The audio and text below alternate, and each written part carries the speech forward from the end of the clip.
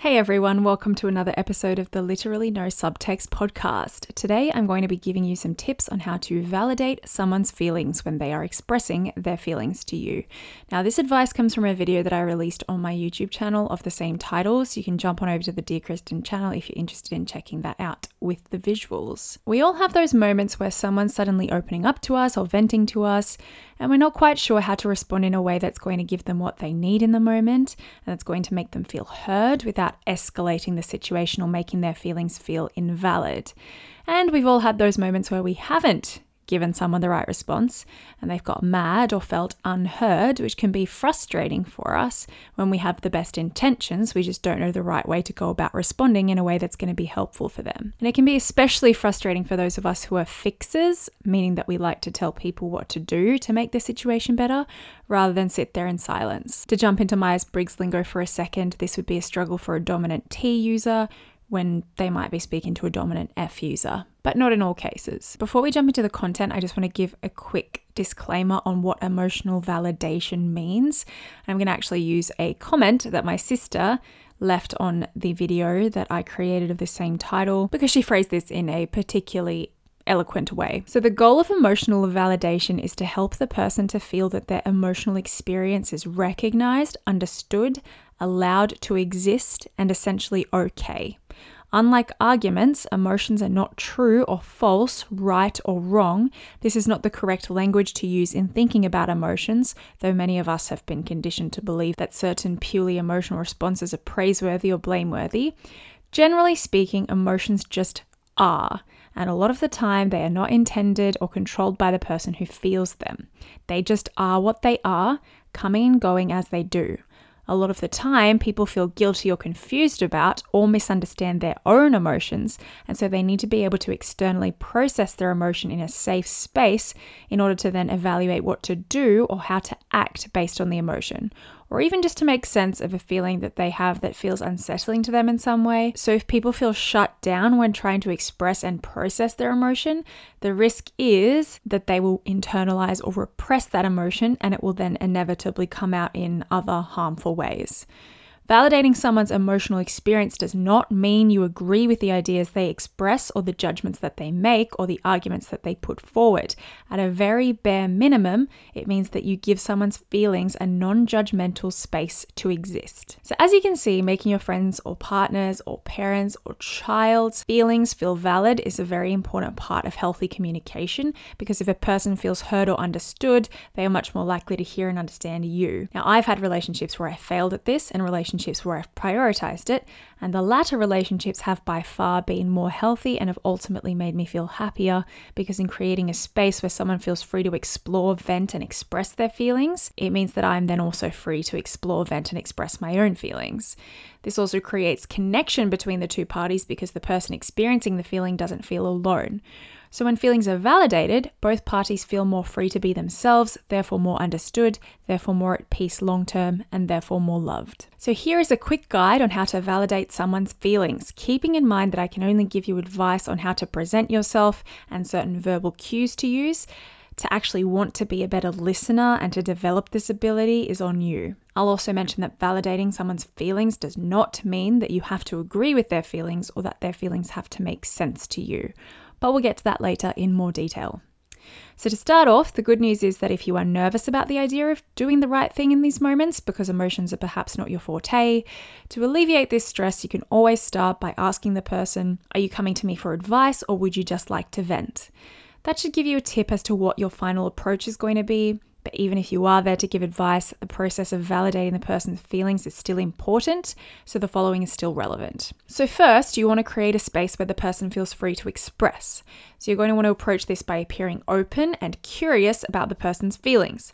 Perhaps the person has approached you of their own accord, or you've sensed a pent-up emotion within them.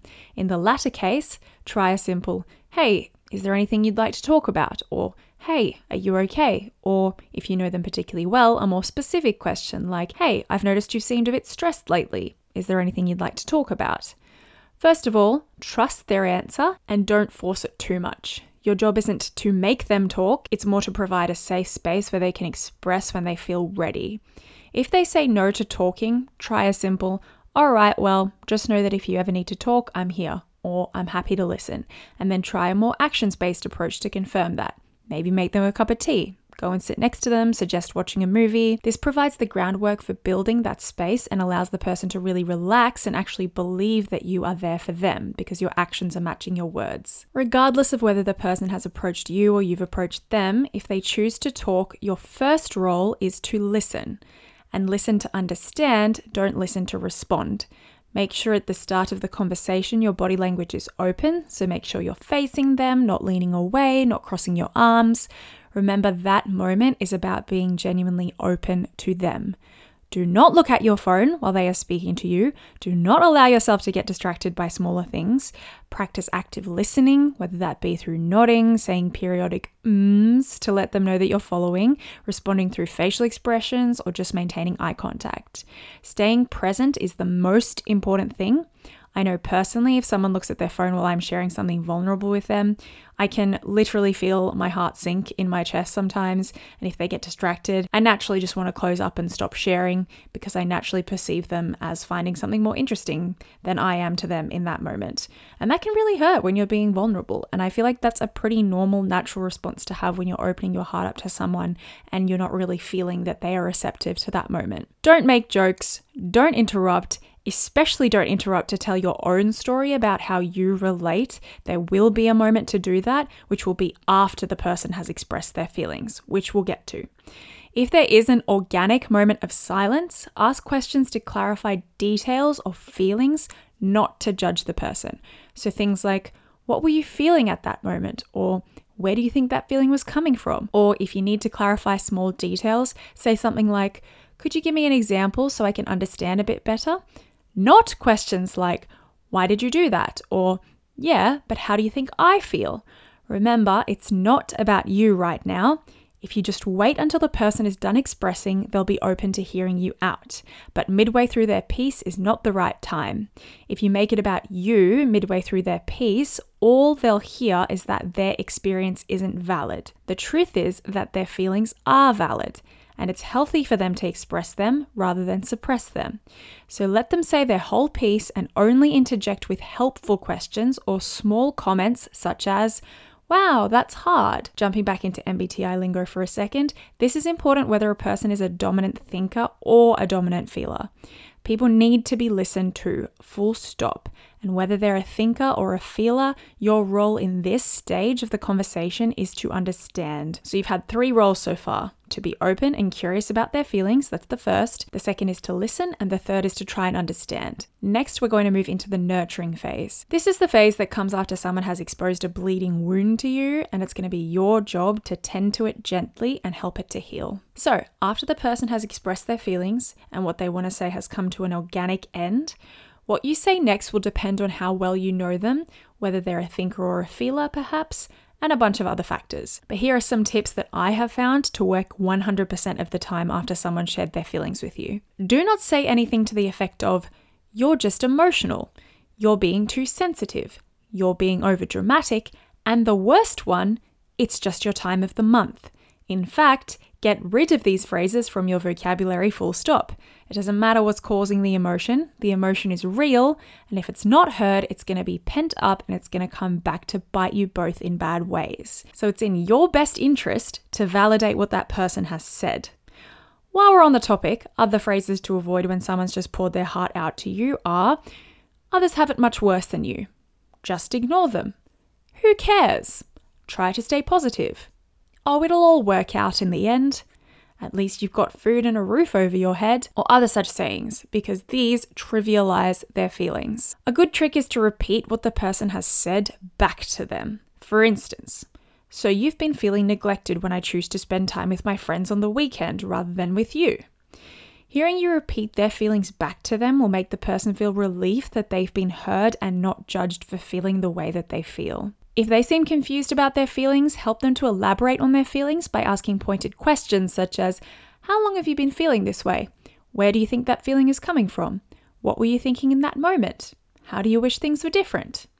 After this, to further nurture their emotions, try phrases such as, that must be hard. I'm sorry to hear that you've been struggling.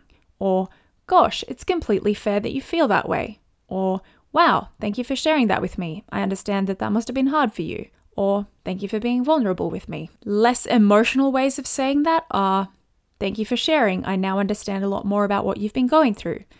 I'm really glad you shared with me. I really appreciate your vulnerability. That sucks. It sounds like you've had a rough time. That's super understandable that you feel that way. If you're close to the person, don't hesitate to try more personal phrases such as, I love these chats because I get to learn so much more about you. I respect and admire you so much for what you've been through. You're really brave for sharing that with me. You've been through so much and I'm proud of who you are today. All of these phrases recognize the emotional journey that the person has been on and validate that emotion. I understand that some of these statements might be cringe to a lot of you, but there are also other ways to say the same sentiments that are specific to your relationship with the person. The important thing is that you recognize the emotion and let them know that you're still there. You're not judging them and you're loving them. To normalize their emotions, try saying phrases that let them know that their experience is reasonable. So, gosh, no wonder you didn't want to go to that party. Of course you're worried about going to that party. No one wants to be around their ex in a social setting after a hard breakup. Just as an example, this is where you can recall a similar experience that you've had, but only with the purpose of making the person feel understood, not with the purpose of making the conversation about yourself. For instance, you could say, yeah, I understand why you feel abandoned by that guy. Last year, I went on a date with someone who ghosted me afterwards and they didn't even have the courtesy to leave me a text. It made me feel replaceable and not respected, so I totally get why you feel that way. It's completely fair and normal. Do not try to relate through a personal experience of yours if you have no similar experience to what your friend is going through. If you haven't been through something similar, telling your friend that you have is just going to make them feel misunderstood. The next important thing is to apologize for anything that you need to apologize for. This is important, especially if it's a closer relationship and the person has opened up about, for instance, how you've made them feel when you've said a certain thing or done a particular action. So for instance, they might say something like, when you say or do this particular thing, it makes me feel this particular kind of way. Again, remember, even if you disagree with them, their emotional experience is still real and you need to recognize that. So in this case, try something like, I now understand how you must have felt. It certainly wasn't my intention to hurt you, but I understand why it came across that way. I'm sorry that my actions made you feel that way. I'm sorry for not being more sensitive to your emotions in that moment. I'll try to be a bit more mindful of that going forward. And obviously, if you've done something objectively wrong or hurtful, just apologizing flat out is obviously good. If you feel bad but you don't know what to apologize for, try asking questions like, what can I do to help make this experience better for you? How would it be helpful for me to respond in the future? Is there something I could do better to help you feel heard in these moments? Remember, you're not a mind reader. It's unfair for anyone to expect you to have the perfect response to everything. It's fine to ask for a bit of help with that. If you disagree with a lot of what the person has said and feel the need to stand up for yourself, that's fair. Your feelings are also valid, so it's important to express that. But remember that this doesn't negate the validity of their feelings, so you need to express yours in a healthy way while still acknowledging their emotions. And a little trick that I found that works in this situation is instead of using the word but, use at the same time. So instead of saying, I hear your feelings, but I feel this way, try saying, I hear your feelings, at the same time, I feel this way. The latter is less confrontational and it conveys the message that your feelings can both exist at the same time, rather than using but, which is more confrontational and it might seem like you're shutting down the person's feelings. Also, when you're expressing how you feel in response, make sure you're not blaming the person for their feelings. Try using language like, it would be helpful for me if, or even, I'd really like to be better at ... So that might look like, I understand why you felt hurt in the moment. At the same time, I don't have a great intuition for these things, so it would be really helpful for me if we could work towards maybe you telling me in the moment when you're feeling that way. I understand it's hard for you and I'd like to be better, but I'm really not good at reading these types of things. If the conversation has gone really well and the person says something like, I feel so much better, thank you. Another approach might be to say, of course, I'm always here for you and thank you for sharing. I'd like to share a little bit from my end now if that's okay. Now in my experience, the person has always said yes to this. If they say not right now because they're vulnerable or tender in the moment, make sure you still express that you'd like to talk about your feelings at some point. So say something like, okay, would we be able to talk about this a bit more later today then? Remember that your feelings are valid too. So it's important to find healthy ways of expressing them yourself Otherwise, they could just fester and turn into resentment. So your final role is to be honest, but also kind in your honesty. Both parties need to feel heard for the relationship to flourish. The good news is that if you've fulfilled your roles of creating an open space, being curious about the person's feelings, listening, understanding, nurturing, apologizing, and being honest in return, in that order, the other person will be much, much more open to hearing you out. That's all that I've got for you today, guys. Don't be disheartened if it takes you a long time to work on these things. They don't happen overnight and they rarely happen perfectly, but I can tell you right now that they are 100% worth it in the long run, working on things like healthy conflict management and communication styles. I'd like to personally congratulate you if you are a T-type who made it to the end of this podcast, and I'd like to thank you anyway if you are not a T-type who made it to the end of this podcast. I appreciate you sticking around. I think that this is a really important message. I do think that these sorts of soft skills are a reason why we tend to misunderstand each other in this world. So good on you for sticking around and listening to this message, which I think is an important one. If you like this episode, please feel free to tune in for more in the future. You're also more than welcome to jump on over to my YouTube channel, Dear Kristen, if you liked what you heard today. And also feel free to give me a follow on Instagram to see some of my favorite comments from YouTube, my type trend polls, and other random adventures. Cheers, guys, and I'll catch you next time. Bye.